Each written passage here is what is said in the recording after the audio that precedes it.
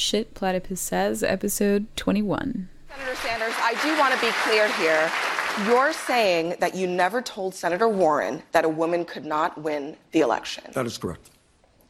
Senator Warren, what did you think when Senator Sanders told you a woman could not win the election? I disagreed. Elizabeth Warren has been calling out Bernie Sanders for saying that he didn't think a woman could win the presidency, right? Yeah. It was really lame. It was a real spectacle because CNN had essentially created this hullabaloo, this kind of fake news. Fake news, Sophia. Fake news. I mean, she's making a bid to win, and this is like a last-ditch attempt to win the candidacy on her part. Mm-hmm. And she's clinging to claims of sexism. Mm-hmm. And it's embarrassing, and I don't think anyone cares. And I feel like this is the last cry of kind of these claims to identity politics or gender discrimination before it kind of all goes under. Oh, dear God, I hope so. And this is it. Even in the UK, I went to like a talk last week on the failure of the Labour Party, and the left, who are grieving this loss, are saying that we should learn from the right, like learn from Thatcher and Farage in terms of tactics, and that kind of siding with the liberal hysteria that said we should like vote for a re-referendum on Brexit is over. And I think you have this kind of like turning away from... They're turning away from the liberal elite or the urban intelligentsia? The urban intelligentsia. Like no one cares about Elizabeth Warren, except CNN. And the New York Times, who recently endorsed both Warren and Klobuchar, or as they consider it, the moderate and the radical. Well, I mean, Trump looks good right now. Honestly, like if I want to sum it up, the impeachment's a joke. Everybody knows it. I remember at the debate when they asked about the impeachment, whether it was going to make Trump look good or not. Amy Klobuchar had a really lame response. She said, this is about decency. And this impeachment trial is about decency. And she gave an example from McCarthyism, that there was some man who, just a common guy, stood up to McCarthy and said, like, have you no decency, sir? And that this was very powerful. And that's what they're doing, the Democrats, when they're taking Trump to task. So all of this to me just makes Trump look good. And also his claims that Warren is Pocahontas, like his Trump's claims that she's a liar anyway, kind of, she's doing a good job. Bitch, she is a liar. The woman is a pathological liar. I was just reviewing the lies of Elizabeth Warren.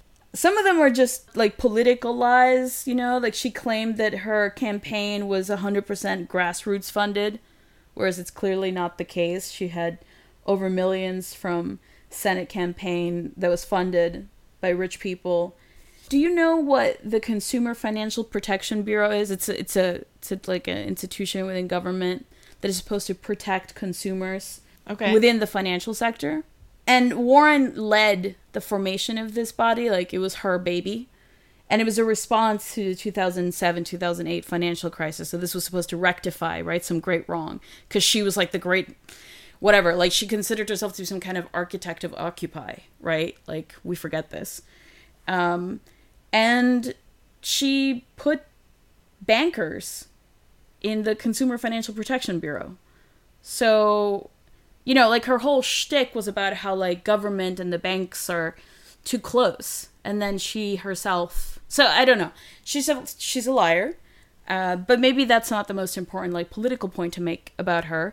But like specifically like what she's lying about and presenting herself as this like, friend of the working masses or whatever, and being a woman of color. Did you know that Harvard Law School claims her as its first woman of color? Well, yeah, and she didn't dispute the claim. No, because the bitch is Pocahontas, right? Yeah, and yeah, and this is the main thing that she's pulling on. It's just mere. It's just wretched tactics, like pulling on the trend that is like identity politics so she can clamber up the political ladder. Trump's going to win anyway. I mean, that's the appeal to the urban elite, if you will, the identity politics. I'm a woman of color. But then there's like this other part where she's like, I'm against corruption. Mm-hmm. I'm against like government corruption. Like, I'm about giving government back to the people. Like, that's her shtick, you know? So I guess you gotta like take her record also in doing. We should also be clear that so Sanders, who a lot of the American left is getting behind, like Jacobin Magazine, this kind of thing. Oh yeah. Is not the left either.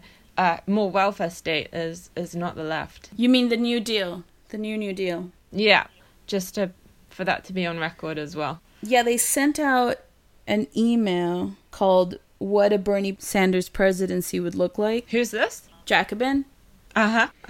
And the idea was to go beyond, quote unquote, piecemeal liberal solutions. It would empower workers, to push the agenda that would empower workers and saves the planet. Well, the state is, as Marx recognized, Bonapartist. Right. It's a symptom of the crisis of bourgeois society. It's nothing to do with the left in and of itself. As far as revolutionary socialism, or the idea of the dictatorship of the proletariat, or the class rule and the issue of class rule, then I guess one would have to get into the details of what it means to say that there's an expansion of workers' power. So that's, I think, a claim that Jacobin's making, which I think is most dubious. I think. But it's going to be Trump. Mm-hmm. Yeah, I can't see any way out of this for the Democratic Party right now. And they've just been self-sabotaging for the past few years. Yeah. And they're also not going to nominate Bernie Sanders. Yeah. Did you see the Tucker Carlson? I did. What did he say? Remind me. He was calling out CNN. He was calling out CNN because, you know, of the bullshit propaganda for the Democratic Party. Mm-hmm. Mm-hmm. And he was like, oh, you're going to turn Bernie into a sexist now? Is that what's going on? Mm-hmm. Right? He was like, the media now is endorsing Warren. You know, they're going to bat for her.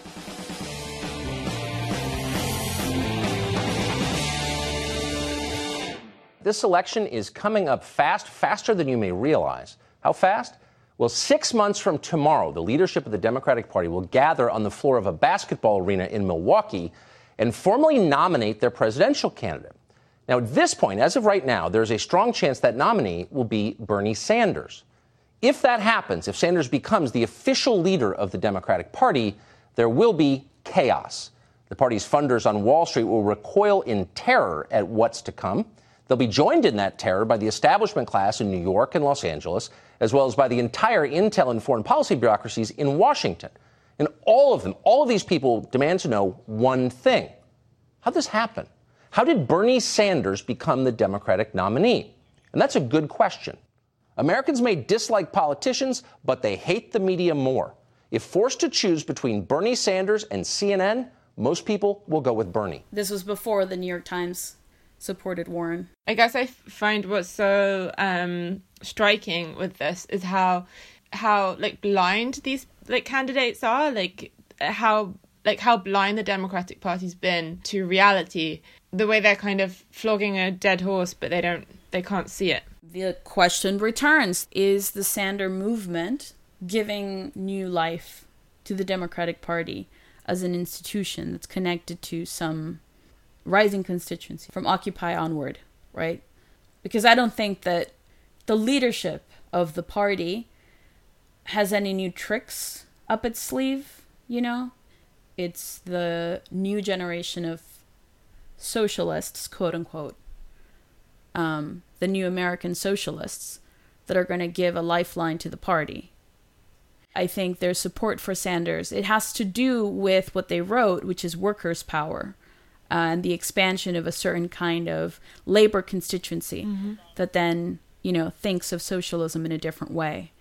I think that's what they're hinging their bets on, as per that, you know, email about what a Sanders presidency would look like.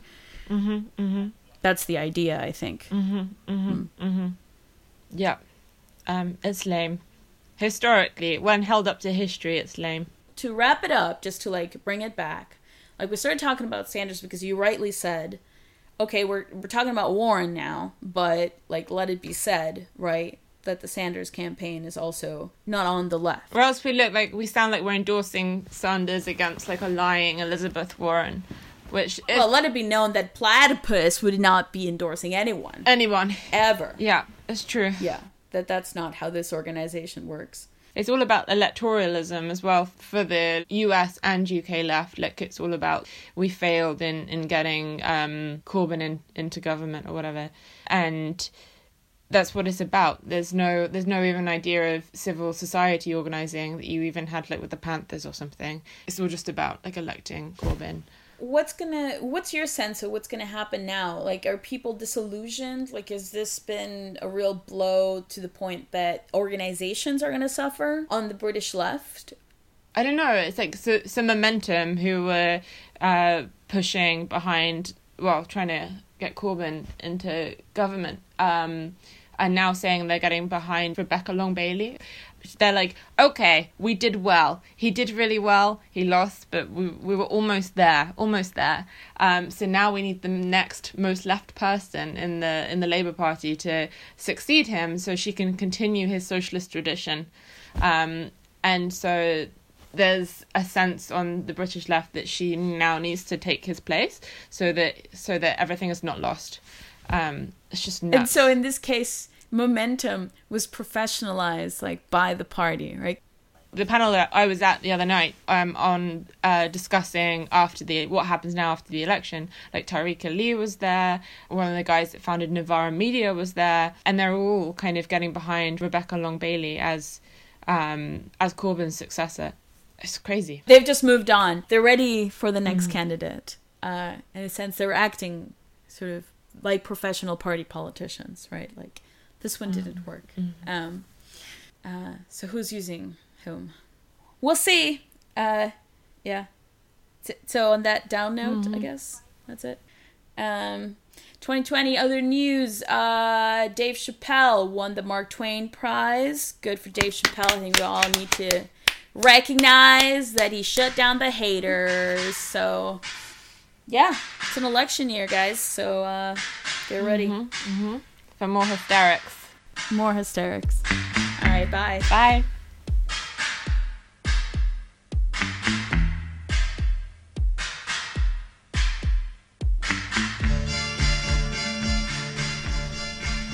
Welcome to Shit Platypus Says, your one-stop shop for the symptomology, necrology, and epidemiology on the left. I'm your host, Pamela Nogales, and I was joined there by my co-host, Sophia Freeman. On this episode, I sit down with our Manchester members, David Mountain and Mike Atkinson, on another installment of Shit Platypus Does, where we hear from members leading platypus reading groups, coffee breaks, and teach-ins around the globe. David and Mike fill us in about the left in Manchester, their attitudes towards Brexit, and the upcoming platypus teach-in, What the Bloody Hell is the Dialectic? If you'd like to learn more about platypus in Manchester, check out the episode description for links and upcoming events. Then we have a quick check-in with Erin Haygood, the editor-in-chief of the Platypus Review, the monthly newspaper of the Platypus-affiliated society, who will let us know about the articles in the latest issue and the upcoming back-to-school lineup for the February issue 123. That's right, we have 123 issues, all available in hard copy or online at platypus1917.org. That is the word platypus, followed by the numeral 1917.org. As always, send us your questions, criticism, commentary to our email, shitplatypussays@gmail.com. And if you're into the podcast, share it and hook us up with a review. You know, that thing that you do when you like something and it's good. All right, here we go. First episode, 2020.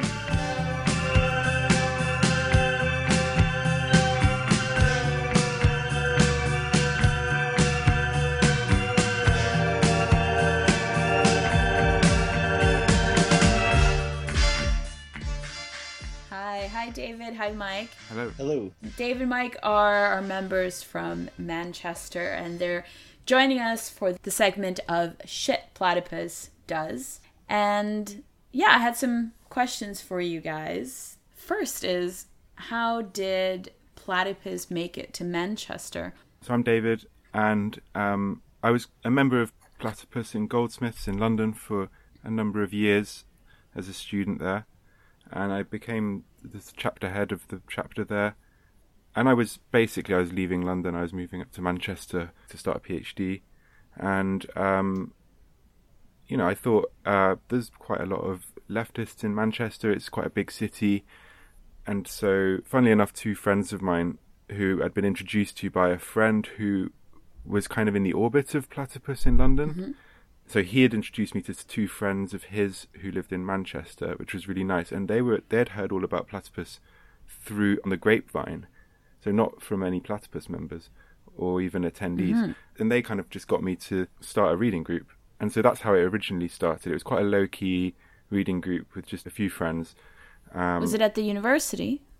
Yeah, it was, out of convenience. The University of Manchester. So that was kind of the pre-year zero, sort of pre-history of Platypus Manchester. Then Mike came along. Once Mike came along, it was kind of like we had together the momentum and the energy to really do it seriously. Mm-hmm. I mean, we also had society status there, which made it really much easier to promote ourselves on the Student Union website mm-hmm. and at the Precious Fairs.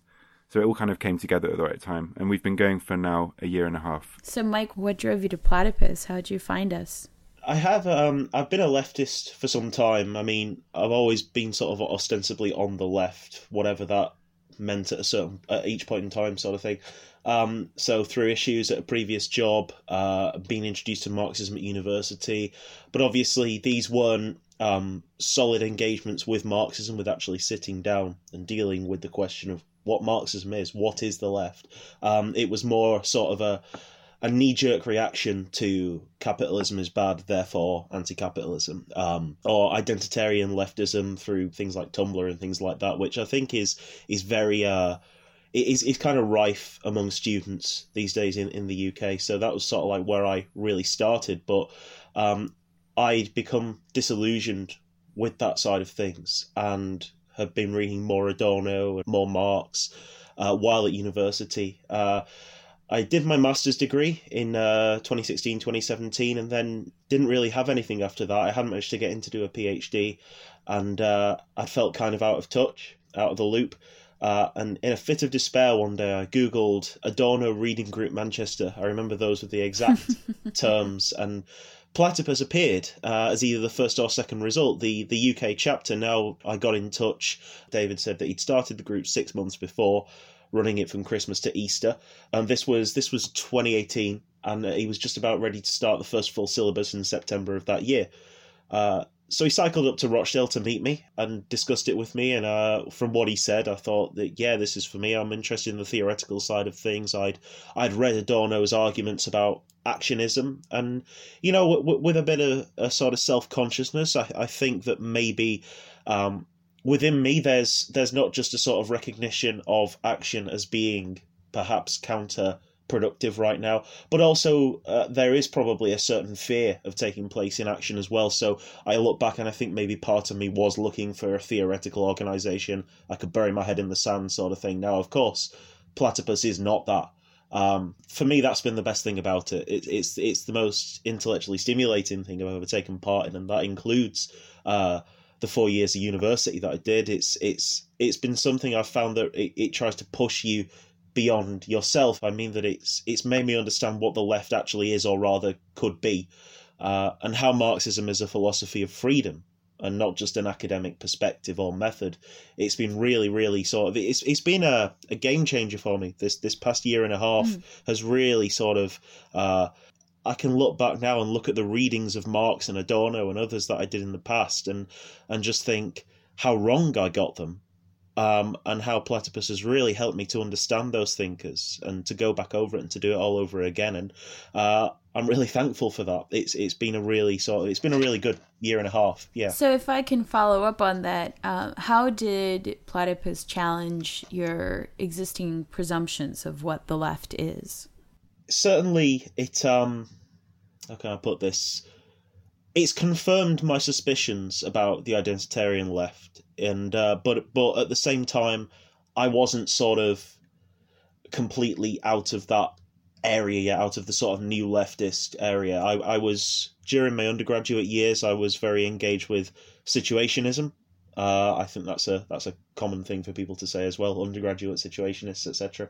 I hadn't read much Marx, but I was beset with what Platypus calls the Stalinophobia, obviously not just criticisms of Stalin, but by extension this dismissal of Lenin as being authoritarian, this dismissal of the idea of the vanguard party. It's helped me to move beyond that. So, like, when you say that you were engaging with these ideas, like, were you just reading Guy Debord? Were you talking to other people about it? Or yeah, I mean, it was a bit of both, really. There were people at uni who'd heard of them. They weren't like massively popular or anything, but I started reading. I hadn't actually read the Society of the Spectacle at that point. I was reading Ken Nabb's collection, Situationist International Anthology, and the various pieces on art, because at that time I was doing an English degree, and my main interests were sort of aesthetics. So obviously I was reading Aesthetic Theory by Adorno, but reading the sort of situationist arguments about how art is out of date, we need to leave it behind, etc., etc., and finding them, like the arguments they were having about participation, about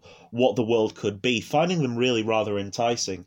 And so I was reading them, and I was talking about them to a friend of mine, a guy I'm very much still in touch with, and we did a presentation on them in one class, and we were really interested in that. I wrote my undergraduate dissertation about how poetry could sort of become something participatory. I mean, I now look back at things like that and think it was very, very vulgar. It's not. I wouldn't call it vulgar Marxism, because it's not even that. But I guess it sort of, that was the direction I was moving in. I was sort of going. I feel like I've always been going towards where I am now with it, in terms of engaging with dialectics, trying to learn about things like that, learning about Adorno. Did you encounter an anti-Lenin critique? Because you said that was something that you were working through in Platypus. Not explicitly in the Situationists, no. It was more in myself, like even before I read the Situationists, this was something just like, I thought, okay, I'm interested in Marxism, but there is no way I can go anywhere near the Russian Revolution. There's no way I can go anywhere near Lenin. I can't, or Trotsky, or Stalin, or whatever. I was just like, I cannot go down that road. That's not communism. That's not leftism. I can't touch it. So at first I went down anarcho-communism.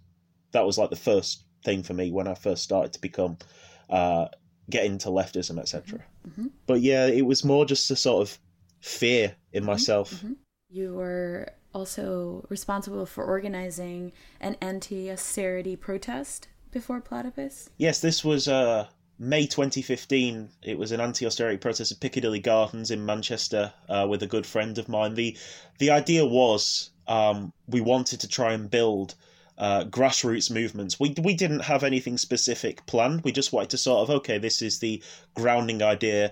We want to sort of engage people, talk to people, and say, look, we cannot rely on the authorities to help us when we're down. We cannot rely on social care or whatever to help the homeless. We need to start helping each other.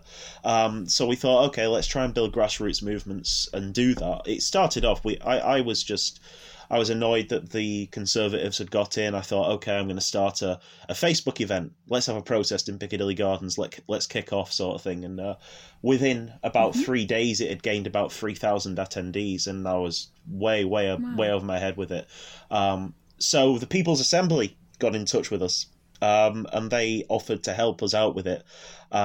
Kind of an odd group. They're not really anti-capitalist, I would say. I mean, they sort of claim to be. I think they're more about anti-austerity. I see. They seem to me to be very much about sloganeering, public relations. At one of their meetings a few years ago, I kept attending the meetings for a while after the protest, and I proposed occupying a building and using it to take care of the homeless. Now, is this an activity I propose right now? I don't know. I think there are issues. It's probably completely irresponsible just to open a building without any sort of knowledge of how to look after people who are homeless and are experiencing those difficulties, and just take them into this building and say, right, done with it. It was a very sort of juvenile idea, but I just wanted to do. It was one of those moments where I thought I want to do something. So I guess this was my moment, my anti-theory moment. I want to do something. I want to act and do something. So I proposed this to them, and they very quickly turned it into a banner drop in an effort to get a TV spot. What they wanted to do was, so they took my idea. They wanted to go into this building with a massive banner, drop it out of the window, get in the newspapers, get on TV, and go home. So it removed any of the sort of homeless care elements that I wanted to put into it, and just became a sort of PR exercise. And that was really when I started to move away from them. And while it wasn't immediately a move towards full-on Marxism, it was, I suppose it was a sort of encounter with what the left is today, what's left of it now, if that makes sense. I think that's a good segue to asking you guys about what the left looks like in Manchester. So a lot of what Platypus does is engage the symptom. You know, that's the way that we talk about it. Engage the remnants of the left in the present, the ruins, and what they look like today. And as an outsider, as an American, for me, talking about Manchester just brings up these ideas of an old working class, like British constituency. So, like, is any of that still around? What does the left look like in Manchester? I've kind of had time to compare it with London to some extent. The organised left, meaning the kind of revolutionary left, which has a kind of a shared old kind of rhetorical and political educational knowledge, which we engage in Platypus, is much more present in London than in Manchester. There are still groups in Manchester, such as the Socialist Party, Socialist Alternative, but their presence is more minimal. What's stronger in Manchester, and actually seems, from my very sort of partial experience, to be more influential, is a more kind of anarchistic strand. So, for example, in Manchester Momentum, so where I came from at Goldsmiths, the local branch of Momentum, Lewisham Momentum, has long been understood. So Momentum, for listeners who might not be so familiar, was set up to kind of support Corbyn after he was elected to the Labour Party. And it's been a long-standing kind of sort of outgrowth, in a way, of the Labour Party, representing the Labour left since 2016 or whenever it was. And Lewisham Momentum in South London was initially kind of run by this quite orthodox Trotskyist Alliance for Workers' Liberty group. And then since then, there's been these big battles between them and some kind of ultra-identitarian kind of people who are kind of Stalinist. Manchester Momentum, by contrast, maybe it has a bit of the kind of Stalinist-y rhetoric, ice pick, kind of anti-Trotskyist stuff. But more seriously, they have links, I think, to this kind of anarchist collective. And part of that is to do with, I think, a big leftist space, a big leftist kind of building that's used for a lot of events, that's kind of a bit of a hub called Partisan Collective, a lot of parties. And I think that's a kind of melting pot for these ideas. They had an anarchist book fair that I went to with full of Platypus Manchester attendees, and I saw a fair representation of anarchists. What I'm trying to say is that a lot of the leftists in Manchester who are really behind Corbyn, so by leftists I don't mean kind of orthodox Marxists, but people who think they're quite radical, and a bit more radical than just Corbyn himself, perhaps, but really, I think it's those people who are kind of influenced by anarchistic and Stalinistic ideas in a way that seems a bit more powerful as a force than I noticed in London. What has the response to Brexit been like? I felt, coming from London, that the Lexit, the left ex-Brexity kind of, almost like the vibe is different. There is more of a tolerance to that. There's less of the kind of like London, southeast, middle class remaining sign of assumption. you can get away with talking about Brexit from a leftist perspective in Manchester. You'll still find opposition, but you'll find also solidarity. Unions, are they strong there, or do they have presence? I mean, the UK, the unions are most of them are quite bureaucratic and quite big. Mm-hmm. I don't think they're seen as particularly revolutionary. There was just a few months ago a big striking academics at the University of Manchester and other universities, organised by UCU, the University Colleges Union.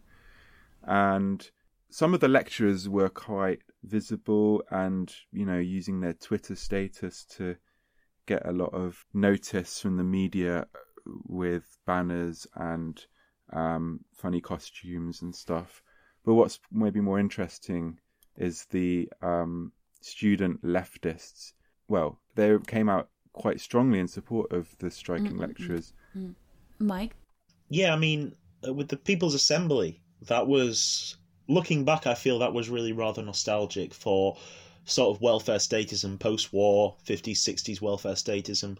A lot of the People's Assembly members are unionists, as in they work for various unions, be that Unite, which is it's the UK's largest union. It is. It's an all-encompassing union. There was a guy there, I think he was called Stephen. He was like the head of the Trade Union Council in Manchester. He attended these meetings as well. Assembly is funded by big trade unions. While from the outside, as David said, unions are definitely not seen as a kind of revolutionary force, and they are indeed very bureaucratic. Within the People's Assembly and within the unions themselves, they really do, I think, see themselves as this sort of anti-capitalist, primarily anti-conservative, as in the Conservative Party movement. Unions have always had quite a strong voice in Labour leadership elections. Yes. So they are kind of recognised as somehow constitutive parts of the democracy of the Labour Party itself.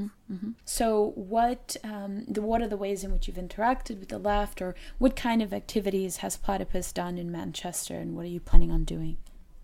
The primary thing that we've been doing has been more internally educationally focused. Our reading group has been well attended and become the main focus of students that we're engaging. As for engaging with the left in Manchester, it's been a bit harder to motivate attendees of the reading group to kind of move out of this academic understanding of Marxism and go and look at it in real life. We have gone to a few meetings, particularly one of the Socialist Alternative, Socialist Alternative, a split from the recent split of the Socialist Party of England and Wales, and attending anarchist book fairs and meetings with the students, other leftist student societies, namely the same Socialist Party before it split, and the IMT, the International Marxist Tendency, who go by the Marxist Students Federation. The Grantites? Yeah. So you've been meeting with these groups, you've been attending some meetings, but it's difficult to move your reading group participants to actually engage with the existing left. And why is that, you think? My view is that they're a really interested group of students, and the level of discussion is really good. And that kind of the level of energy and engagement and debate and learning is quite good. But I think that means they probably take the readings relatively seriously. Maybe part of it is that we've had a new group since September, and it's been, the first half of our reading group syllabus, which is more on the kind of philosophical side of things. And so actually talking about Marxism hasn't really happened all that much yet, but hopefully that could change in the coming semester. Yeah, so you've done a teach-in. What was that like? So this was a teach-in on Marx's concept of alienation. This was a few months ago, and this was principally prompted by my own engagement and fascination with the concept, and this is probably a result of situationism, this sort of perhaps wrongly prioritizing this concept. I think this is something that's quite endemic, and I'm not sort of immune to that. So that was primarily the reason I did it. I wanted to engage with it and sort of explain to myself as well what it was actually saying, rather than this sort of ostensible existentialist alienation that people tend to equate it with. And the very fact of not being able to recognize one's alienation from the world as itself a symptom of that alienation. That went really well. We also did a walking tour. That was the that's first right. big event that we organised. A walking tour based around Engels's The Condition of the Working Class in England. He wrote that in Manchester. And so we followed his sort of footsteps, really. We went around the locations in the city centre described by Engels as closely as possible. We read out parts of Engels' original text in the correct places. Yes, it was quite. I don't know how to describe it really. I personally was aiming for a sort of Benjaminian engagement with it, and what I mean by that is this sort of the past feeding into the present, the past as part of the present, the past still present. So what was the walk like? What are the sites that you visited? There's an area in Manchester called Scotland, and it's still called that now. The road is still there, the street sign's still there, etc. Near the River Irk, which nowadays passes beneath Victoria's train station, but in Engels' day was above ground. And we visited this area because this was a notorious area for slums and for sort of the buildings that were built back then, the working class housing, which was only a brick thick by design, so that it would only last a period of say 25 years before it started to crumble, and that was by design so that then they could evict the tenants, etc. And we visited this area and how it's been completely transformed. It's one of our attendees from Poland noted that Manchester, compared, say, to some cities in Europe, has been built upwards. And I think that's because cities in the UK are sort of more concentrated given the size of the country. But it was really evident here, the way you could sort of see almost like layers of rock where things had been built up, and so maybe you could see an old wall from where there was at one time slums, and then on top of that there was a concrete wall, and then on top of that you might get steel fencing or whatever and tarmac, and it's just been sort of built up in layers over the years. And this was something that we noted. There's also the site of the old workhouse, of which there is nothing left now, which was underneath, well, the site of it is underneath where the current arena is, which is where concerts take place, etc. And we visited this site and we read out Engels' description of the workhouse. But the most interesting thing to note about that area for the walk, I think, was the fact that the workhouse, you've got the workhouse, and then in the distance you've got the prison, and between those two places there was a massive working class area. Sort of surrounded by these two places, sort of looking down on these working class slums. So you guys have a teach-in next week. Yeah, so the title is What the Bloody Hell is the Dialectic? And this was prompted by discussions of the dialectic in the reading group and confusions that we all have to a certain extent. You know, there's not one of us in there with like a complete understanding of it. But I'd read Adorno's lecture collection, Introduction to Dialectics, which really, really helped me, and I would advise anyone who's struggling with dialectics to pick that up and read it. After listening to Ephraim's teaching on Labour and the Left, which was brilliant, I thought, how could I integrate this into the wider Platypus project? So I'm working on the material for it right now, and I'm aiming to answer the question of why the dialectic has so fallen out of favour. Why do we find it so difficult to understand?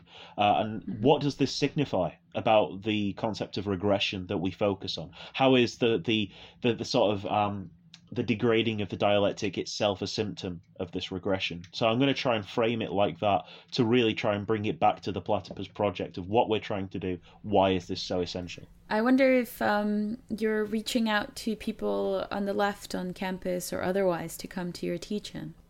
It is mainly for attendees, I would say, and but also people they can bring along. Attending left events and connecting with the left is related to what happens in the reading group. I think it's important to come up against people on the left who have these different definitions of things like alienation and the dialectic, and how they instrumentalize these concepts in their own political projects. And when one faces that, how one responds to that, how one engages with the historical remnants that, you know, like in the same way that you saw in that brick wall, like have been layered, right? So our own conception of alienation and clarification of dialectic is built on these ruins. And so we have to kind of deal with them as well, because they're still walking around. But it sounds fascinating, and I look forward to hearing the recording. And I want to thank you guys for joining me to sit down and talk about what Platypus does in Manchester, and all the best luck to you all. Thanks a lot, Pam. Thank you. Bye. Thank you. Bye-bye.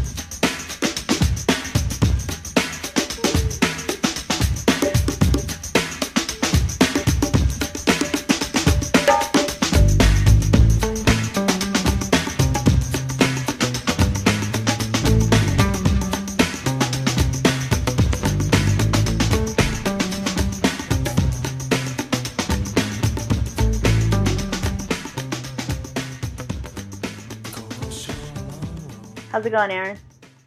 Hey, Pam, it's good. How are you? Good. I wanted to have a short introduction to the issue of the Platypus Review from the December-January issue, which is online now. You will find a link in the episode description. Tell us what's in the issue. So there are 3 main articles in the December-January issue of the PR. The longest one, and kind of, I guess, the headliner, is 30 Years of 1989, which is the transcription of a panel that we hosted at the University of Chicago at our annual convention on April 5th, 2019. And, of course, Pam already knows this because she was the moderator. Sounds familiar. Just a bit. Maybe it rings a bell. And it had 5 panelists, Robert Byrd, who's a former professor of mine, Patrick Quinn, John Abbott, John Batchel, and Earl Silbar. People in the organization, after this panel was held, wanted to digest it further and wanted to give it a readership because people don't really sit down to listen to panels. I think often it's much easier to read things than to, have this whole chunk of time to listen to people talk in a conversation that you aren't really a part of. Before you move on to the other ones, John Abbott, he's a UIC history professor, and he's a former Revolutionary Communist Party member. I remember him. Patrick Quinn was in Solidarity. And John Batchel, the national chair of the Communist Party USA. And then finally, Earl Silbar, who he's had kind of a storied political history. He's been in a lot of groups, but he used to be in the Progressive Labor Party around the time of the split in the SDS, actually, is when he was involved. You can read about that in one of our earlier issues. Yeah. He was in the SDS, Progressive Labor. He was a New Left Maoist, and he's been on several panels in Chicago before. So he's, if you search his name on platypus1917.org, you'll find him around. Earl used to come to the reading groups in Platypus early days as well. And then I saw that Ethan, who was on this podcast, also has an article on the use and abuse of Nietzsche. Is that right, on the left? Yeah, for the left. So it's a play on the title of Nietzsche's work that's in the Platypus syllabus, which is on the use and abuse of history for life. And so this is on the use and abuse of Nietzsche for the left. Very funny. Yeah. And last but not least, David Fays, who is in our Chicago chapter and wrote 1917 to 2017, The Death of the Left, back in 2017 for The Beaver, which is a publication at the London School of Economics. And so we republished it now. And part of the reason that we decided to republish it was marking, at least, perhaps subtly, not overtly, the 100th anniversary of the Third International. Which on the left really wasn't discussed that much last year. I was kind of surprised. I mean, most of the big dates, like anniversaries, it always felt like Platypus was the only group discussing it. I mean, 1989 and then 1969, the breakup of the SDS. I didn't see anything about that outside of Platypus. And then the Third International, which we didn't address as explicitly, I suppose, as we could have, but that was also a big anniversary last year. And what's coming up in the next issue, in the February issue? February issue is our back to school issue, and it is really going to be kind of zeroed in, I think, on a lot of the political questions that students are going to be asked when they get back to campus. So in the United States, that means they're going to be asked whether or not they will canvass for Bernie. And in the UK, it means people will be talking about Brexit and the victory of Boris Johnson. So we have a couple of articles from members of Platypus from all over the world that we're going to be publishing. So 2 from Chris Cutrone, one called Why Not Trump Again? So I think anybody who has heard of Platypus online has probably heard of Why Not Trump, which is an article we published back during the 2016 election that caused quite a stir. And so this is Why Not Trump Again? And then a short article he wrote about robots in sweatshops. And then we have a article that will be a translation of a teach-in given in German by Clint Montgomery. He just gave it yesterday in Leipzig.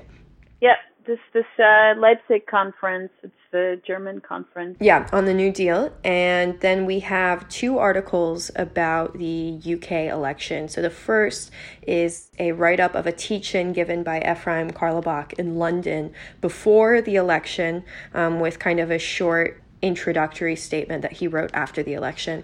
And then we'll have an article by Victor Kova that was originally published in Danish about the UK election, also from the perspective of somebody in Europe, and dealing with these questions about the EU and the recent EU elections. And that was written after the UK election. So we will kind of cover from the point of view of various students involved in platypus around the world, these mainstream political questions. And I know usually in the PR, I think I try to publish kind of a mixture of writers who are more kind of intimately involved in platypus and people who may just be contacts or leftists coming in contact with platypus for the first time.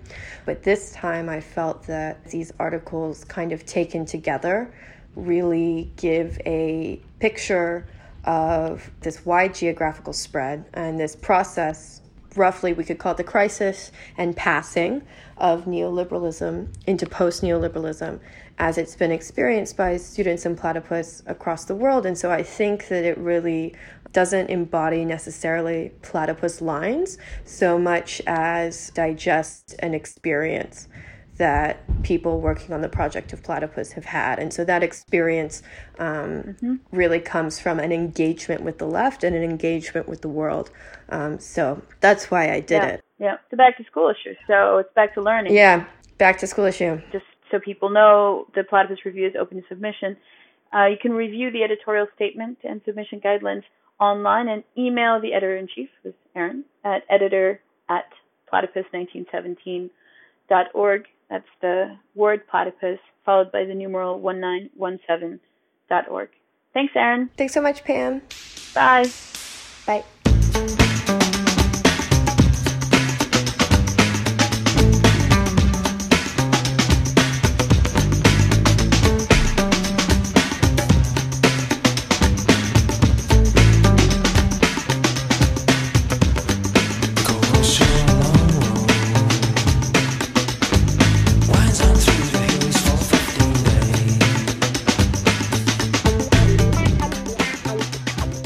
To contact, learn more about, or get involved with Platypus, and to access the entire back catalog of the Platypus Review, please visit us online at platypus1917.org. That's the word platypus followed by the numerals 1917.org.